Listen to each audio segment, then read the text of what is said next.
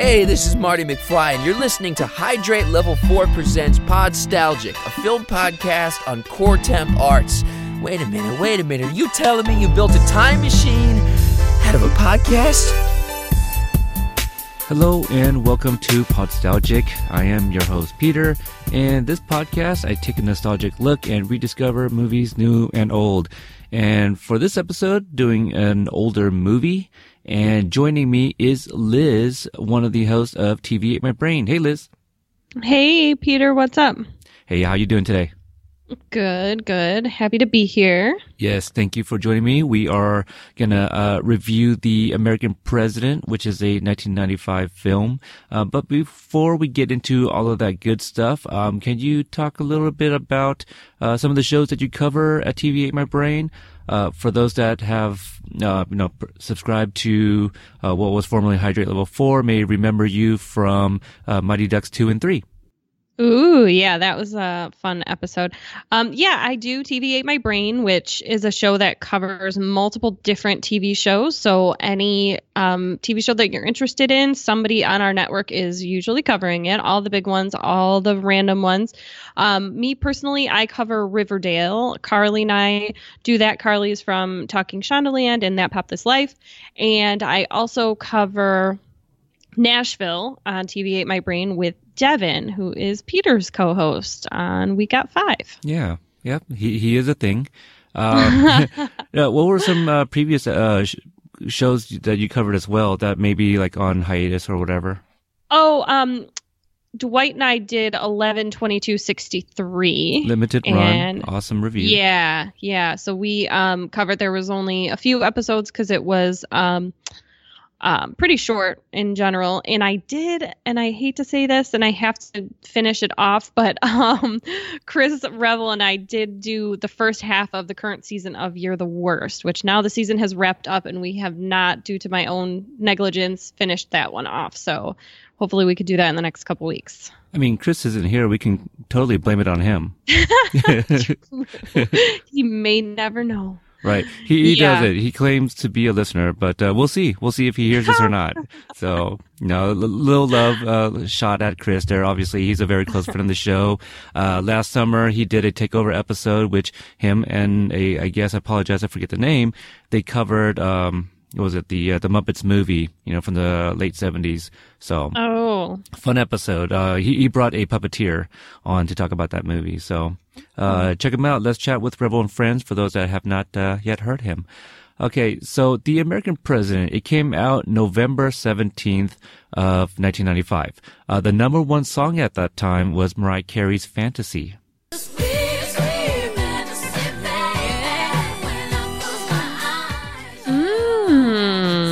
A song you're familiar with.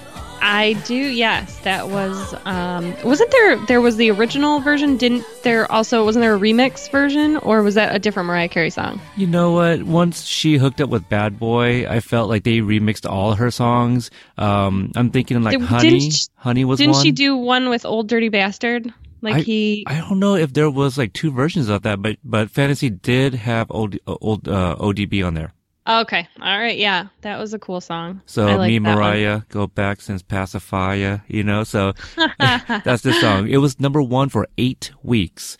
And, this was the end of 95, and like kind of looking back, there was a lot of huge songs, that came out, that year for extended time as well. Like, just taking it back a little bit, the year started out with On Bended Knee, and then it went to Creep for like a month and a half. Take a Bow by Madonna. This Is How We Do It. Waterfalls later on. Kiss from a Rose. You Are Not Alone by MJ. Gangsta's Paradise for 3 weeks. Fantasy, Shoop, and One Sweet Day. That's all the number one hits. Those are all so familiar. Wow. I feel really old now because this was, 21 years ago? Close to 22? Yeah, almost 20. It'll be 22 later this year. So that is crazy. It is really crazy. And, having doing this for almost 3 years now and looking back at like some of the songs, or the years, like the songs in the years, they weren't like on the billboards for as long as, I guess, later on, like in the 90s is when I started seeing like an extended time for songs to be spending at number one. So it's kind of crazy to see. So very interesting. Yeah, well, it makes me feel old mostly because whatever is top on the charts nowadays, I either haven't heard of them or I don't enjoy it or or my kids have to tell me what songs are cool now. So that list though, I listened to and rocked out to all of that. So yeah, I mean, obviously they were all on the radio, but nowadays you got, musicians that have the capability of making music in their garage, in their bedrooms, so kind of crazy. And like, I found this out like not too long ago from a recent episode I did, but Migos, who had Bad and Bougie was number one. And I was like, I didn't even hear of Migos until, the show Atlanta came out. Which shout outs to Allegra and Mariano, who covered Atlanta at TV at My Brain. But, are you familiar with Migos or that song at all? No, I'm not. And the only other, and I think they're like local to Detroit. And so I'm kind of curious if you've heard this song before, but my kids got super into, Juju on the Beat. Oh, okay. Yeah. Very familiar. Yeah. I mean, they have their own, dance. Yeah. So my kid he's in first grade. So like whatever his friends at school, somehow he'd heard of that. And so I had to ask like, what exactly is this? And so then I watched the video and saw it, and both of them just sing it, love it. They're a little off of it now, but I mean, they went through a phase around Thanksgiving. That's all they would sing. Oh yeah. My little toddler, he too loves that song. Very catchy song, that one. We got a local guy named Amine who came out with a song as well, here in Portland, and it reached the billboards. I don't know how high, but definitely not up there, with Juju. But, other movies that came out the same weekend, GoldenEye. Might have heard of that little indie movie. Yeah. I've never really been into James Bond. I did in college when I was away at college, a new one came out, and so some of the guys that lived in the dorms with me, they wanted to plan a big day and everybody go. So I did go see whatever one that was. So that would have been in like 2002 or 2003. But yeah, I never really watched any other James Bond movies. Yeah, I actually owned the entire Blu-ray set. And I was like, all right, I'm going to do a binge. And I think I didn't get past like 4. I mean, there's so many of them, but I mean, eventually I want to watch them all. This is probably one of Devin's favorite movies of all time. It Takes Two with the Olsen twins. Oh yeah. I've seen that one. And I'm not even joking. It probably is one of his favorite movies. I'm pretty sure. And the other movie that came out didn't do very well. The Crossing Guard with, Jack Nicholson, which I think was also directed by Sean Penn. So that's a look back in 1995 there. So The American President. Is this a movie? When's the first time you saw this movie, do you think? I probably I definitely didn't see it at the movies because I would have been like, 13, I think. Right? Was that how old we were? We're pretty close to the same age, I think. Yeah. So roughly, yeah. Somewhere in that age range, in which we were like going to the movies on our own here and there, but we definitely didn't see this one. But I know that I've watched this movie quite a few times, so it probably was cable, whenever it came out on video and was, on cable. I may have rented it, back in the day at Blockbuster before I worked there. Yeah.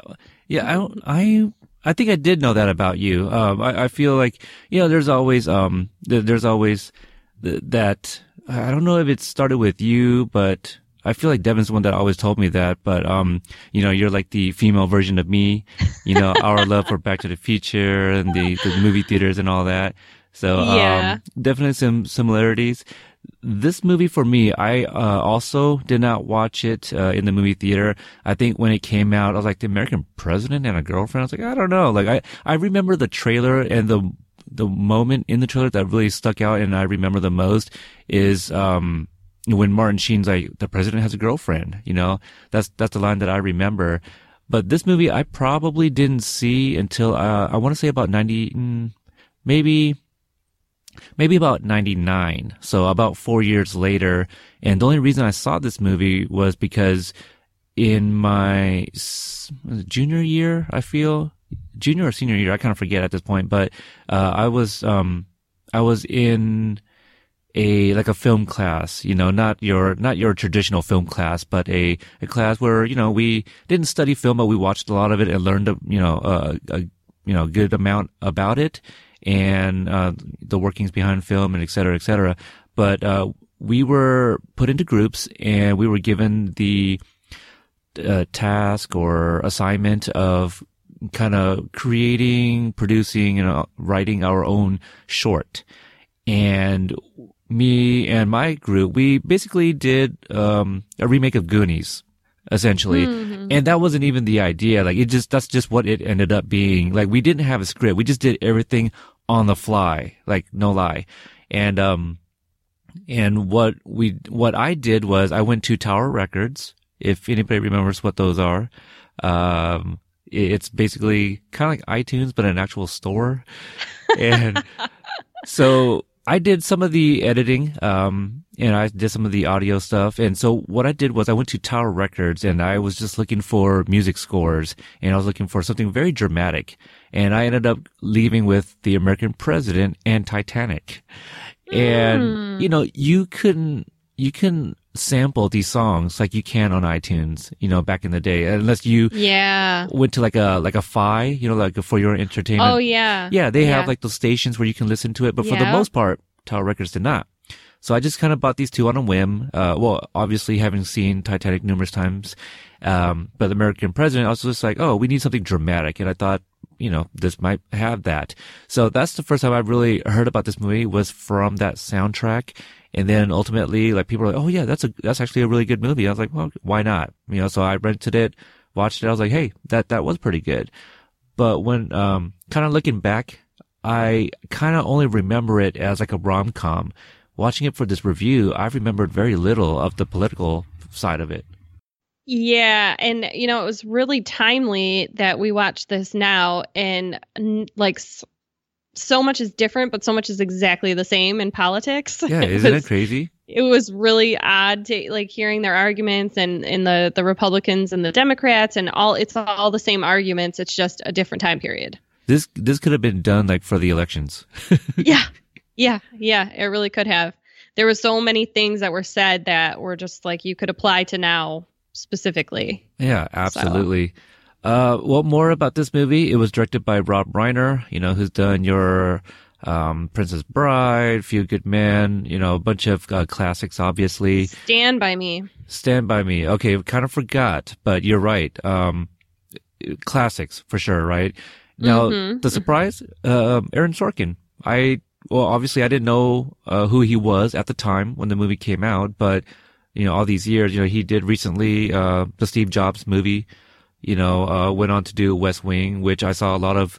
I didn't see West Wing. However, watching the movie, I was like, I'm pretty sure that guy was in the movie. And, that actress, she was or on the show. And so funny that I found out that Aaron Sorkin did write a bunch of like this movie while high on crack cocaine. I don't know if that was a joke, but that's something that he told TV Guide, that he wrote it while often high on crack cocaine is what Wikipedia says. So that's kind of crazy. I didn't know him to be like an Oliver Stone kind of guy. But yeah, I thought it was very interesting, because the dialogue in here is what really stood out for me this time around. Yeah, definitely. And it was very well cast too. I think that there were a lot of seemingly small characters or small roles, and the people that were chosen to do them really brought a lot out. I mean, Michael J. Fox specifically, but I mean, we're probably biased. You mean Alex P. Keaton? That's who it really was. But yes, I loved him in this movie. The liberal version of Alex P. Keaton. Right. Yeah, Michael J. Fox was pretty amazing in this one. Let's talk about some of the people in here. Michael Douglas plays, President Shepard. I thought he was pretty good. In some points, he kind of looked like a kind of like Bill Pullman a little bit from Independence Day. Or is that just me? The hair, maybe? The hair was similar, definitely. Yeah, I mean, Michael Douglas he's kind of that guy who's always been around. So it's hard to look at him as anything else. Like he just seems like he's always playing himself, I guess, or what Okay. what I think that he is, you know? Right. So kind of, see I mean, that. like my first experience with him is Romancing the Stone. So I just always kind of think of him like that. And he did actually come across pretty presidential. I don't know that I buy he's supposed to be very educated, you know, Stanford educated. I don't know if he pulled that off quite as well, but I liked the idea, the way that they presented him, and as having Martin Sheen being his close friend and advisor, and basically flat out saying like, well, you wouldn't be here if I wasn't here. Like you couldn't be doing this if it wasn't for me.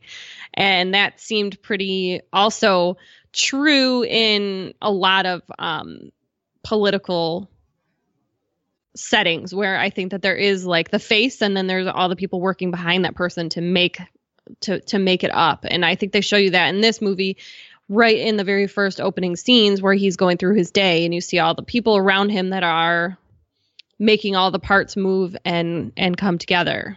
Yeah, yeah, you really see the behind the scenes. You mentioned it. Martin Sheen plays AJ, his best friend and the White House chief of staff. Annette Bening is the love interest as Sidney Wade. David Paymer, which I completely forgot was in this one, but he's great in everything he does. But he's also the deputy chief of staff as Leon Kodak. He was the really clumsy guy. Was he clumsy? They kind of had him show him a little clumsy when he's like walking in. They're like, call him, where is he? And then he's Okay. like, you hear something fall in the background. They're like, all right, never mind, he's here. What else do you know him from though? Because I don't think, I mean, he may have looked familiar to me, but nothing specific stood out that I remember him from. I'm gonna have to pull up the IMDb, but I know him in like literally everything. But let's see, he was in Searching for Bobby Fischer. I remember him in there. Heart and Souls as the bus driver, which is a movie I also covered on here. Let's see, is that really it? Is that all I knew him from? He's in a lot of things. Mighty Joe Young, Amistad, The Sixth Man, even, Get Shorty. So both City Slickers. Okay. Howard the Duck, he had a role in Airplane 2. So kind of like, I don't know if this would be a good comparison, but you know how Michael Jeter seems to pop up in like every movie. You're like, oh shit, that's Michael Jeter. Yeah. But that's pretty funny that you had the thought in your mind that he's great, and you're like, what do I know him from? So that's kind of the sign of a good character actor, like that they make an impact on you, but not in a way that's like overtaking the story or even the movie. So yeah, and for me, like I say that, and I guess like without thinking about it, but Heart and Souls is a movie I kind of grew up on, and in that review I kind of gushed about it, how like, yeah, this was like the rom-com I always just kind of gravitated to. And my co-host on that episode was Alicia, who is at least 10, maybe 11 years younger than I. So she was just like, oh yeah, this movie's it's cool, it's okay. And I'm like, what? I was a little salty. I'm not gonna lie. But yeah, he had a role in there too. But very recognizable face for me for sure. So yeah. Recently I did The Fisher King with the Cutaways podcast, and when Michael Jeter showed up, I'm like, what? Michael Jeter? And he was like one of the best things in that movie. So yeah, David Paymer. Who else we got in here? We mentioned Michael J. Fox, who plays Lewis. And I think that's, Richard Dreyfuss. We might as well mention him as Senator Rumsen. Yep. And the father from Frasier, which I don't know his name, but he played Sydney's boss, and also Josh Malina, who is of Scandal fame now, and West Wing. Yeah, well, I see, and I feel like now after I watched this movie and I kind of enjoyed it, I kind of was like, I don't think I like politics necessarily in entertainment, but now I'm kind of thinking I might enjoy The West Wing, because I did actually really like rewatching this movie as an adult. Like, I think when I watched it when I was younger, I didn't really think too hard about the politics. It was more like, oh, look, it's so romantic and they're in love. I didn't really think about the political aspect of the show, and it was really well written and really well done. So I think I would like to go back and try The West Wing and see what I think about that. See, I think so too, Liz. We're right here. You know, I mentioned at the top there that I kind of only remembered this as a rom-com, completely forgot about the politics. I'm not a political person, and this episode right here might be the most political I get, and I still won't get political. But yeah, after watching this and knowing that like the first season of West Wing was basically a bunch of like you know, things that were like edited out of this movie, made it onto there, does make me want to go back and kind of watch West Wing. So, I might have to do a rewatch with you. Yeah, definitely. And there was a woman who worked in the office with, okay, yeah, her name's, Wendy Malick. So she was from Just Shoot Me. She was like the model, kind of the aging model from Just Shoot Me, that sitcom from a few years ago. Yeah, but so she's kind of a Susan Sloan. recognizable person thing too, recognizable face, where I was like, oh, I know her, but I don't know what exactly I knew her from. So, and the daughter who plays Lucy Shepherd, she, one of my favorite movies when I was a kid was Little Giants, which I have no idea why, but I watched that movie so many times. It was hilarious. Well, clearly you're into sports, and I mean, you got Rick Moranis and Al Bundy, you know, so. Yeah, the movie was just, I can't even say what drew me to it, but I guess that underdog misfit style of storytelling really gets me. I wanted to kind of touch on the Wendy Malick you brought up. I recently did Scrooge. She was also on Scrooged as the sister-in-law. But I feel like I recognize her from a TV show as well, but also kind of like how we were just talking about David Paymer. You know, she's in a lot of different things, very recognizable face. There was another person I was gonna touch on, or maybe not. Oh, well, no, I guess I was gonna add that Richard Dreyfuss was also in Mr. Holland's Opus that opened up this very same year. So very busy year for him, which I think in that movie, he also got nominated for Best Actor, if I'm not mistaken. So, good year for him. I mean, I know he's wasn't like a focus point in this movie, but still very effective.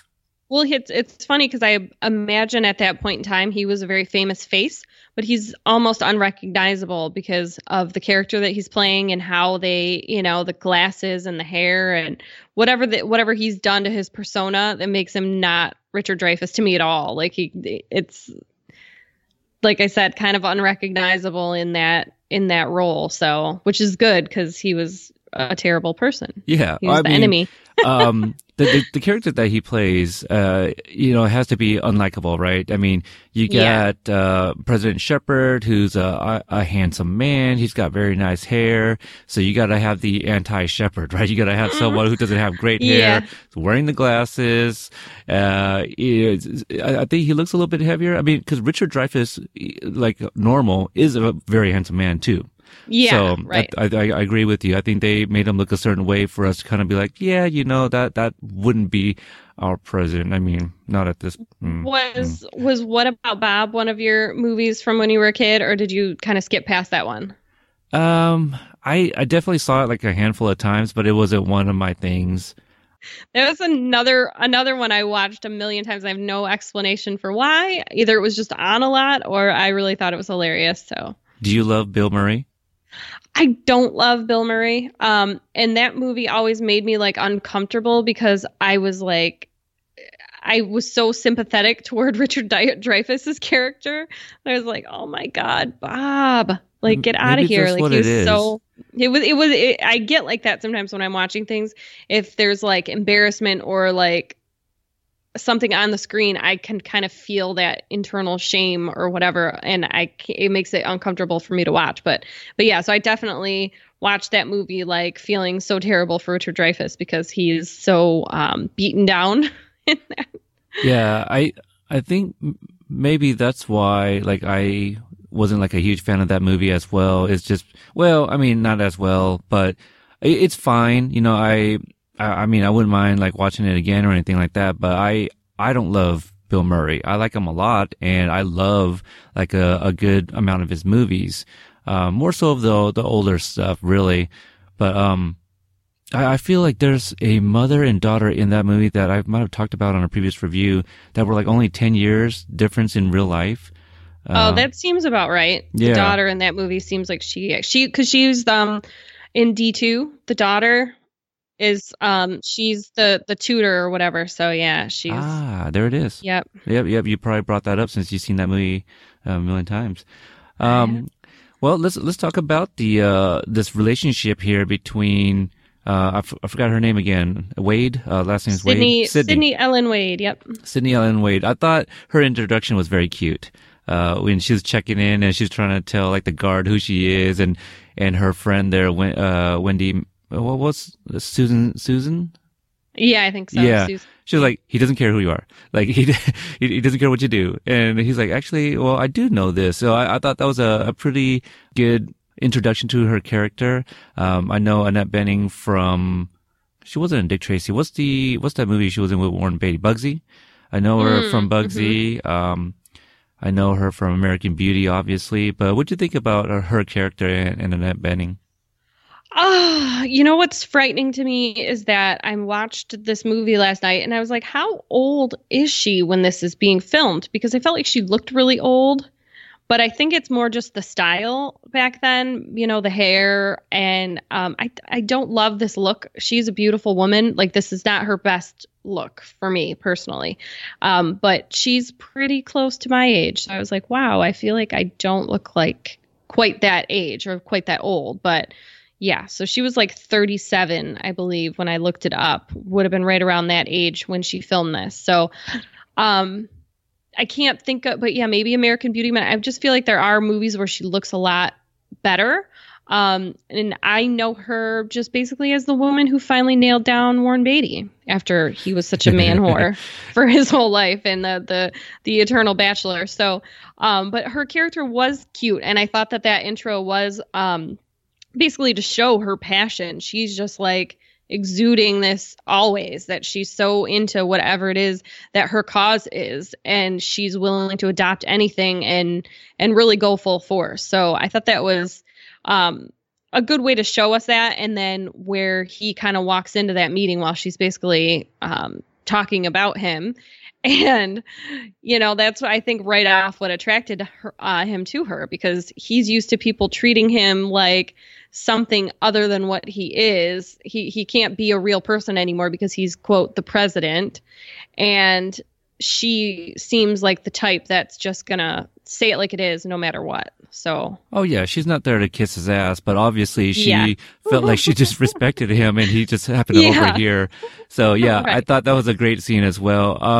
I think she's very beautiful in here. I think, you know, I don't know if it was because it was the style of perhaps the mid 90s with her hair. Yeah, exactly. I think maybe it's because they were trying to, I don't know how old, Michael Douglas was in this movie, but I imagine quite a bit older than her. But I feel they, you know, did her style to kind of match what an American president might like in a woman. You know what I mean? She did seem older. She didn't look like a floozy or like somebody that he was just into for her looks. Like, she was beautiful in her way, but not in a way that was like superficial, I guess. So he's attracted to her as a, you know, a force of nature and an intelligent person and somebody to like sit down and have, you know, they kind of show that scene when he comes back from that one trip and they're, you know, sitting in that restaurant and they're just completely engrossed in talking to each other, and they can keep up with each other. You know, he's smart, she's smart. There's so much more to it than their attraction to each other. Their minds work well together, it seemed. Now, another actress that I feel is about the same age, and I was just kind of imagining her in this role where I feel like, I don't know, I wonder if they did anything to Annette Bening to age her up, because, I mean, it sounds terrible to me, but there's at one point where she's talking to him, and what I really noticed was like the wrinkle in her neck, you know, kind of like made her look really old. But I feel like Rachel McAdams, you know, is about the exact same age when Annette Bening was in this movie. You know, she could play a very similar role, but she would look her age. Annette Bening did not. Yeah, that's fine. I felt bad kind of thinking that, but then clearly we're both on the same page there that she clearly didn't look 37, and it could be the 90s style that just kind of wasn't her best look. Yeah, obviously we were, young around the time this movie came out. So everyone always just looked older than us, right? Yes, exactly. And that's what I mean. I thought, I'm like, oh yeah, she's got to be like 45, 48, something like that. And I looked up and I was 37. Are you kidding? I mean, maybe I did the math wrong, but I mean, that just seemed not what I thought at all. Yeah. So apparently, I've read this on Wikipedia, and I don't know if it was actually mentioned in the movie. I might have missed it because again, the dialogue is so fast, and but apparently he has been widowed for 3 years. I think it was actually longer than 3 years. I don't know that they were specific, but the obviously he'd been president for 3 years. But the death must have happened prior to maybe the election. So if I had to guess, it might be more like 5 years that she's been dead. I don't know that they gave us a specific date. But because obviously he mentions that in the middle, like, do you think we would have won if she hadn't died? Right. So either she had cancer while he was already campaigning, or, died, close to the beginning of the campaign. I think it's kind of hard to say. But when they say things like, you've raised this girl mostly on your own and she's supposed to be 12 or 13, I mean, I feel like that has to be at least 5 years that she's been gone. But, makes sense that he would have been busy and not really focusing on meeting somebody else. He had, time to grieve, and also obviously a new job to handle. So, yeah, it is a very interesting concept, though, having a president who's single. It really is. And I feel like the 3 years kind of stood out. I'm trying to find where I saw it, but obviously, I mean, you can't always trust everything that's online. Yeah. But yeah, no, you're right. There is that line. Michael J. Fox has like one of the best monologues in the entire movie. It's important legislation that for the first time has a legitimate chance. She deserves every opportunity. You meant hit, didn't you, sir? You meant the important legislation deserves every opportunity. Louis, shut up. You have something to say to me, Louis? Respectfully, sir, I think we should examine the new poll for something more than its value. Examine what? They don't like that I'm going out with Sydney. It's not that simple. I think that this poll brings a murky problem into specific relief. Whose problem we talking about, Louis? Yours? You worried about losing your job? Because this poll isn't talking about my presidency. This poll is talking about my life. 264 million people. 264 million people don't give a damn about your life. They give a damn about their own. All right, that's enough. Mr. President, you've raised a daughter almost entirely on your own. And she's terrific. So what does it say to you that in the past 7 weeks, 59% of this country has begun to question your family values? The president doesn't answer to you, Louis. Oh, yes, he does, AJ. I'm a citizen. This is my president. And in this country, it is not only permissible to question our leaders, it's our responsibility. But you already know that, don't you, Mr. President? Because you have a deeper love of this country than any man I've ever known. And I want to know what it says to you that in the past 7 weeks, 59% of Americans have begun to question your patriotism. Look, if people want to listen to... They don't have a choice! Bob Rumson is the only one doing the talking. People want leadership, Mr. President. In the absence of genuine leadership, they'll listen to anyone who steps up to the microphone. They want leadership. They're so thirsty for it, they'll crawl through the desert toward a mirage, and when they discover there's no water, they'll drink the sand. Yeah, I really love that speech that he gives. Freaking Michael J. Fox, man. He brought it. I mean, not only that speech, but then also when he's trying to lobby on the phone and get those votes, and he like flips out and he's like, I'm going to go and get this big steak and I'm going to make a list. And he's like slams his pop, and it was good. There's that other one where he's shouting and then he like drops the F-bomb like over the phone too. And David Paymer, like, I'm obviously paraphrasing, but he's like, well, hopefully, they were opposing, right? Because if not, like, we got to work on your... If it was undecided, we may need to work on your people skills. Yeah. His delivery, that was pretty great. Clearly, he's just like, David Paymer was like annoyed, his character anyway. just annoyed that they are kind of falling short. And it's like, all right, Michael J. Fox, you're not handling yourself very well. So it was pretty awesome. Yeah, and that's exactly one of those things that if that would have been done by another actor potentially, that could have been a totally throwaway scene. Like, obviously we needed to hear that, listen, things are getting dicey, people are pulling out, we don't have the votes. They could have told us that in any way, but I think Michael J. Fox did that scene so well that it just worked for me really well. Yeah, it really did. And this is like what, about 3 or 4 years removed from like Back to the Future 2 and 3. Cause part 3 came out in 91, but they shot the movies back to back, and he actually didn't look that much older, I think from, part 3, but there was one point, I don't know how long production was, but there was one point, matter of fact, I think it was that big monologue. His hair looked a little like full in volume, did it not? Is that me? No, yeah, he had his hair was kind of all over the place, but it was almost like sometimes it was like, was he like exasperated and like pulling on his hair a lot? Like I felt like that was one of his character tics. So he was constantly like in flux, but every flux point that every point that he was in the movie, he really stood out to me. Like, and again, I don't know if it was because I am a big fan of his, or if it was that he is kind of a standout actor. Like, he had a small part, but he made it really big. All of his lines, just the silly, like they're in the limo and they're, he's going to hop out at the flower shop. He's like, no hopping. You're not hopping out. We have to do a security check. And he's like, you think that this florist has an assassination attempt planned on the off chance I may stop in? And he's like, maybe. And just like all his stuff, it was just so believable. He was so passionate, so into his job, and it worked really well. And I kind of wonder if this role helped him decide and transition into Spin City, which was a really great show and a great role for him, where he got that political side, but also made it so funny all the time. Great show. Did you see the episode with Christopher Lloyd? Probably. I haven't rewatched much of Spin City. And it was kind of one of those shows. I was a little older when it was on, so I didn't always, I was busy, so I didn't always sit down and catch it. But I tried to watch quite a bit of it. I never really watched it when Charlie Sheen was on, but those early years, that was good stuff. Yeah, I actually watched the episode Christopher Lloyd was on for the obvious reasons, but only the cold open was really good because Christopher Lloyd shows up. Obviously, the audience applauses, and they start going like, "Oh, it's like stepping back in time," and just allowing the audience to just kind of clap along.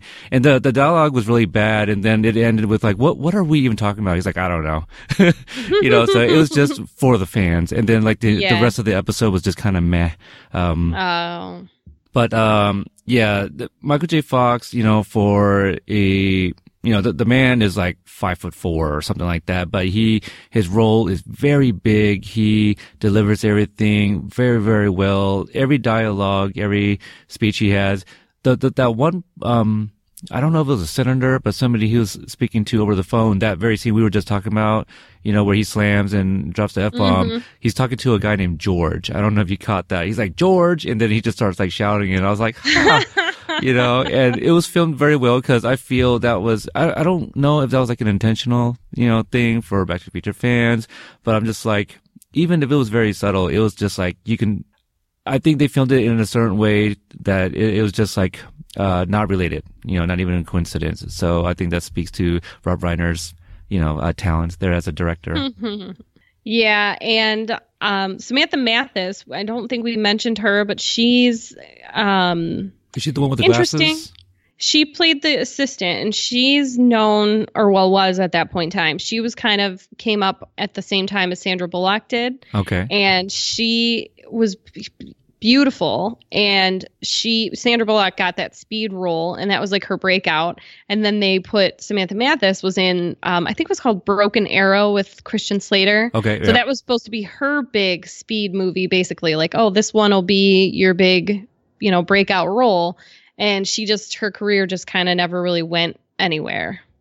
But she's like actually really, really pretty, but they gave her the brown hair where normally she was a blonde back then, glasses, made a real mousy kind of. But I think she was like in Rainmaker or something, right? Does that sound right? Or one of those other... I feel like the Rainmaker was Claire Danes, maybe, but I could be misremembering. But no, she was in Little Women. She was in The Thing Called Love with River Phoenix. She was actually dating River Phoenix when he overdosed. Oh, no. Okay. Yeah. Oh, Pump Up the Volume. Okay. There we go. Oh, yeah. Pump Up the Volume. Yeah. So she had a few movies back then. And then it was, and Sandra Bullock was in The Thing Called Love with her and River Phoenix and Dermot Mulroney.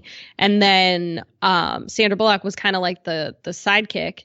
And she was such a big, she was kind of the same way. Like you could see that star quality in her as the side character. And she just took off after that. And Samantha Mathis, not so much. Yeah, but she's still doing things, but just kind of looking back, the movies that I really remember her from, she was the wife in the Punisher with John Travolta, but mainly I remember her from That Thing Called Love and Super Mario Brothers.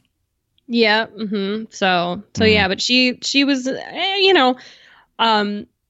a small character in this movie. It didn't matter to me if it was Samantha Mathis. It could have been anybody. Like, it didn't have that same aspect as like Right. the Michael J. Fox stuff did. Her lines were just, she was the straight man and didn't, could have been anybody. It didn't really do much for me. So It really did.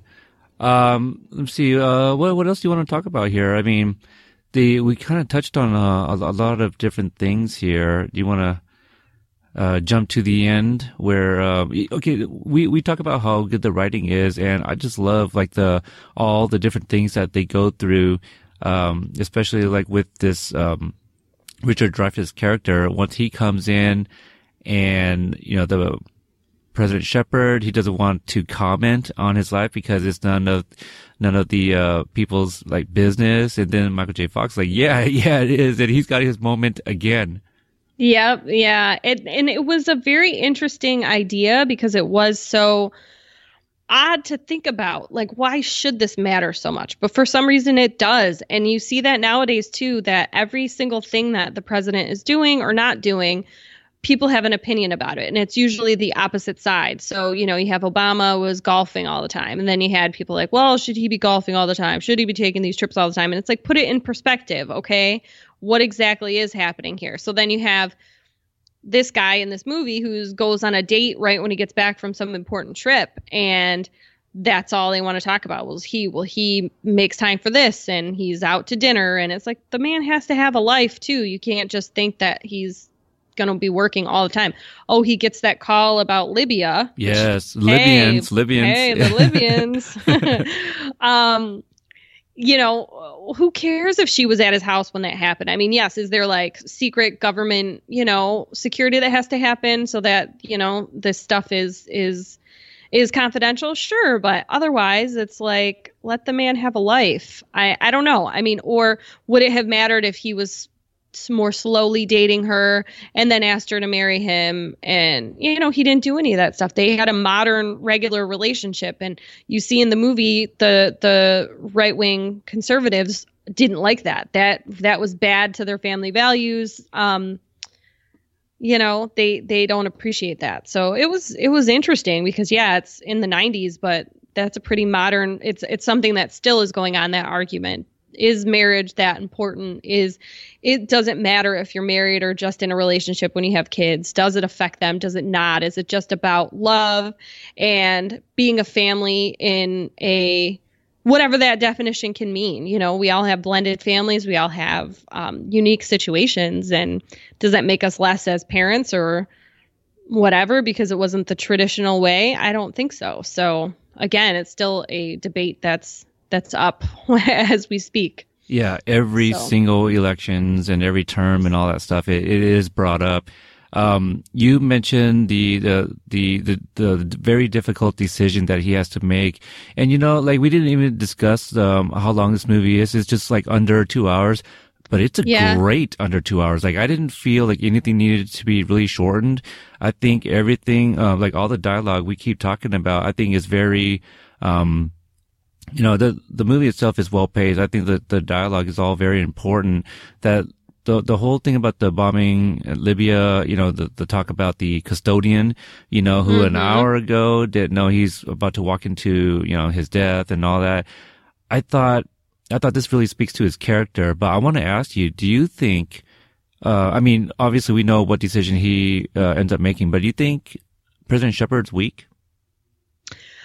Well, I think that he had become weak. I don't think he intentionally was or didn't start off that way. But I mean, he kind of says the line perfectly himself that he was so worried about doing his job that he forgot to do his job, or he's so worried about keeping his job that he forgot to do it. And, they have that argument. And once again, Michael J. Fox bringing up the hard questions here, but he asked him, they need a leader and they need, anybody who walks up to the microphone and starts talking to these people who feel like they're forgotten. And like, was that not so completely what just happened in the 2016 election? Like they, nobody was getting up and speaking, right? Like from that side. So you have Donald Trump who walks in and speaks to these people, and then that makes all the difference, because these people, it doesn't matter if they know the difference or not between quality and quantity. Somebody who's getting out there and saying that they're going to lead, whether they're actually leading, is the ultimate question. So they kind of, I felt like their discussion on that was kind of at a it was kind of a wash, because they both had made their point and neither was right or wrong at that point. And then obviously Shepard comes around and has that epiphany, and then he makes that great speech at the end, which that he did need to say something. He did need to, he didn't have to attack the, Richard Dreyfuss character, but he had to kind of point out and be speaking and be leading. And he hadn't been doing that up until that point. So, and, obviously Sidney saying that crime legislation bill, that was like his big legacy thing. And it was really worthless, because it wasn't about the important things anyway. It was just about enough of what they could get passed. And it was like, great, you passed this crime bill that's going to do nothing. Big deal. Mm-hmm. So another reason I asked that question is because that really big fight him and AJ have, and that's got to be like one of my favorite scenes. Yeah, that was intense. It really was. And just thinking about it right now is kind of giving me chills because of how well both actors played it, and just that dialogue alone. It's like, AJ, why was your name never on the ticket? And then the shot about like, well, if it was, you'd still be like a history professor at whatever. Oh gosh, it was so good. But just the fact that, President Shepard, he asks AJ, he's like, if it hadn't been, for, I don't know, what was it, the death or whatever it was with his wife, like would we had made it, and he's like, I don't know, but that would have been a very interesting campaign. And right, because, and they're saying that specifically, the character debate. And I think that what AJ's telling him is, you've made this persona and it's not really you. It's what you think that you need to portray to get people to vote for you or to approve of you. But if you were really yourself, you could win tenfold, but you're not really ever, and it's partially Shepard's fault, but it's partially everybody around him handling him that allowed him to be that persona instead of being a more natural version of himself. Yeah. One of my, I don't know if you have any like favorite lines or anything like that. There were a few. There was just like a lot of the humor was so well done. The flower shop thing. I mean, when he says, "Who are you calling?" He says, the representative from the National League of None of Your Business, the Brotherhood of None of Your Business. It was like, it is very good. And he delivers those lines so well. Michael Douglas, he really does, because he exudes that confidence and that kind of swagger that you need to be able to be that, like, shut the hell up. Yeah. I want to watch this movie again just because the dialogue, and obviously the relationship between Shepard and Sidney, I think is pretty great too.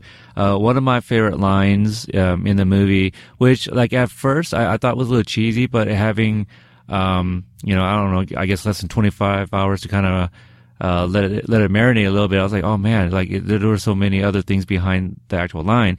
But it's when when Sidney and President Shepard fought towards the end there, then she goes, Mr. President, you didn't just lose something, but you lost my vote. What was that line? Yeah. He says, I hope I haven't lost you. And she says, you have much more to worry about than losing me. You've lost my vote. Yeah, and I'm just like, at first I thought that was a little cheesy. I was like, it's political. He's a president, but I was like, well, no, when you vote for somebody, you really believe in that person, and I'm just like, ouch, and so it was like earlier this morning when I was like, oh, okay, I get it.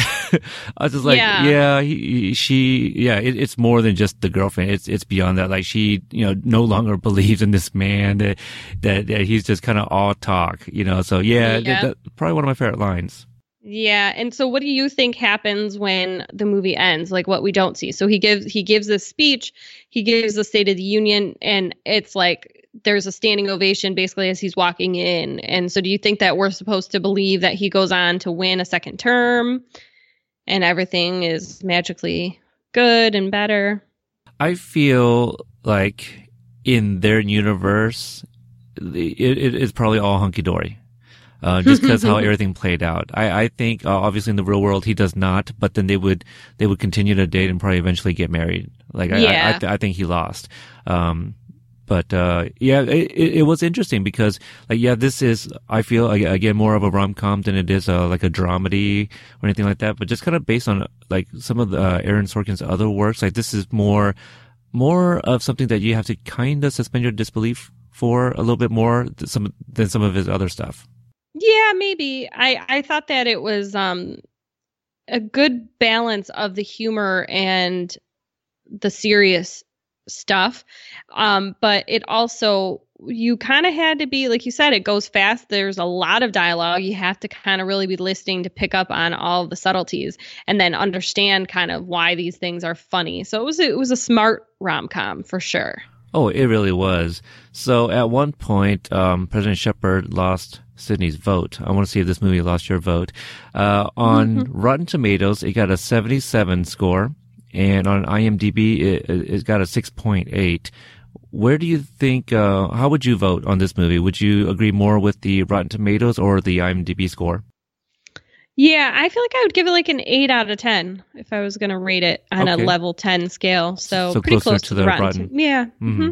I agree with you. I think 8's probably is probably pretty fair. I like this enough that I do want to own this movie, just because I feel like if I own it, I'm more than likely to watch it a little bit more. It's not going to break into any kind of like rotations for me, but I really enjoyed Martin Sheen, Michael J. Fox, and I would put, Michael Douglas a little bit further down, but he was still great in the titular role here as the American president. Annette Bening, I thought she was very cute in this movie, but I feel she was almost like, I don't know if she separated herself from any other love interest in another, like, I don't know, like in another rom-com with like adults, and not like your young adults or anything like that. You know what I mean? Like it's complicated, with like Meryl Streep and Alec Baldwin, like that.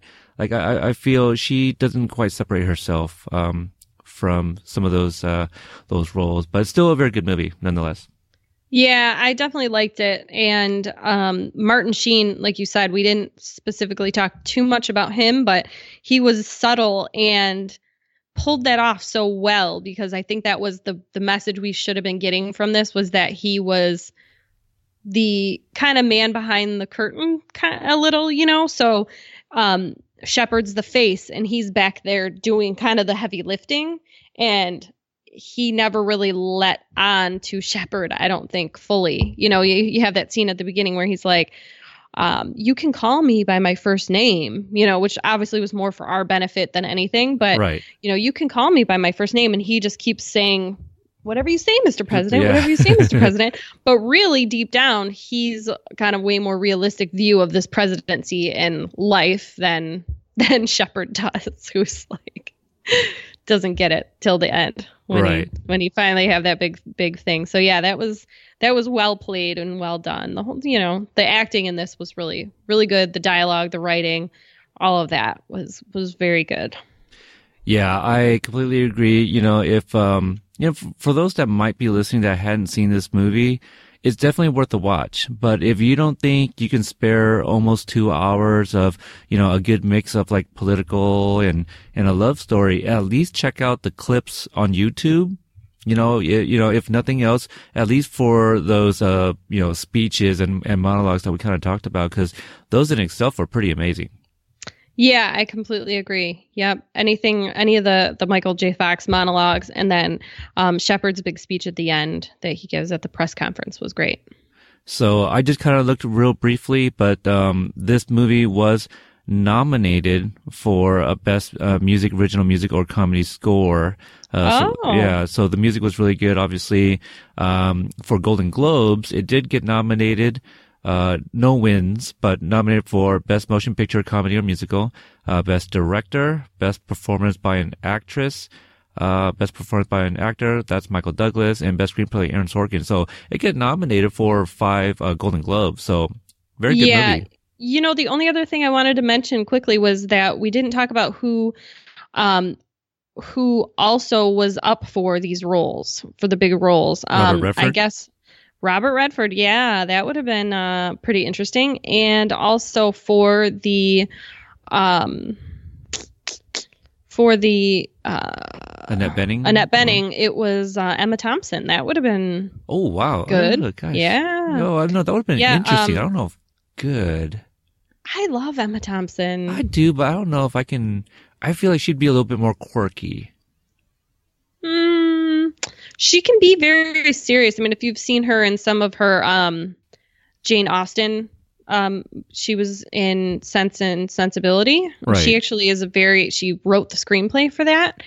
So yeah, she's got that smart, pretty thing going on, and so that could have been interesting. Susan Sarandon, Michelle Pfeiffer, and apparently Jessica Lange. But somebody was just talking about Susan Sarandon the other day. Did you see that? And it was like, I am not. Somebody said they're like Jeffrey Wright. completely not attracted to her at all. Like they don't find Susan Sarandon attractive at all. Like some people really do. Like the Bull Durham days, and when she was younger, like they think she's hot, but other people just don't see it. Yeah, I think it was Jeffrey Wright that tweeted it out, and somebody shared his tweet. Oh, really? Yeah, I think that's what it was. And I didn't quite understand what was going on, but I can kind of see that. I think it might be her eyes that I'm not a big fan of. Because, like, I always think back to The Client when I think of Susan Sarandon. Oh, yeah. Yeah. Yeah, So, yeah, Robert Redford, I guess him and Rob Reiner didn't really get along, and that's why that didn't work out. Because Robert Redford wanted it to be more of like an actual rom-com, and Reiner was like, no, I want to add politics to it. And so we got what we got, and I feel it's great what we got. Robert Redford, I would have been okay with that, but I feel he might have been slightly older, maybe, than Michael Douglas. I don't know that I've ever seen anything that Robert Redford's done that I find funny. And I mean, was right. Michael Douglas funny, or was it just the way that he delivered the lines was cocky enough that it gave us a laugh? It was the delivery. I feel that you're probably right. Robert Redford probably could have done it. If anything, he would have been a little less comical, which might have been a little bit more believable as a president. Yeah. And then potentially more funny because he's like, like think about him like trying to order those flowers and he's not understanding why he can't, like, why won't this woman just take my order? And like, really think about it. Like, but they, those little pieces of it made it cute. Because he's so naive and trying to be normal. And the dentist office, that was another funny line too. Like my dad's on the phone with his dentist, and she's like, okay. And she's like, well, he told me to tell you that he's on the phone with his dentist. And she's like, well, okay, well, great. And she's like, well, he's not really. He just wanted me to tell you that. She's like, why? Well, he wants you to think, he's a normal guy. She's like, well, who's he really on the phone with? Oh, the Prime Minister of Israel. Oh, okay. Yeah. So he was trying so hard to be like the whatever. Just a normal guy. Because he does that often. Like he's trying to let her know that I'm just anybody else, not the American president. And she's like, well, no, because you are. So yeah, there's that play too. But Liz, I wanted to thank you again for coming on to talk about the American president. Yeah, anytime. I'm always good for any nostalgic movies anyway.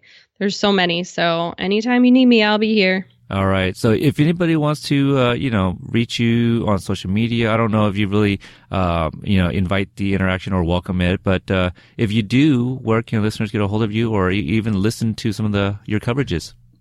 Again, yeah, I'm on TV Ate My Brain, which is a Core Temp Arts podcast for TV, and you can see me on Twitter. I am at ElizPlum, ELIZPLUMM.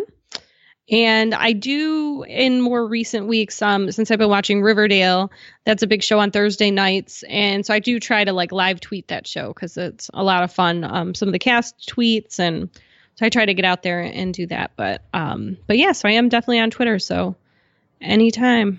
Yeah, it's really fun when the cast are very engaging, because the cast that was engaging with me, was, the cast of Frequency. So I got to talk with some of them. Kai Pfeiffer retweeted a bunch of my tweets and stuff. So at TV Ate My Brain, you can find my coverages of Timeless, Frequency, The Walking Dead. I think that's all I do there, but also We Got Five is also part of the Core Temp Arts family. So, that's it. So if you want to check out more content from Core Temp Arts, just go to coretemparts.com. We obviously have a group page. Just type in Core Temp Arts Podcast and we'll grant you access if you request it, and you can interact with Facebook. Us. Exactly. Liz is there. We're all there. So you can mingle with the listeners and other hosts of all of our shows as well.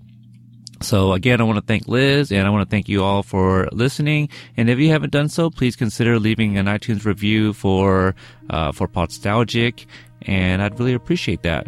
So until the next episode, thank you guys for listening.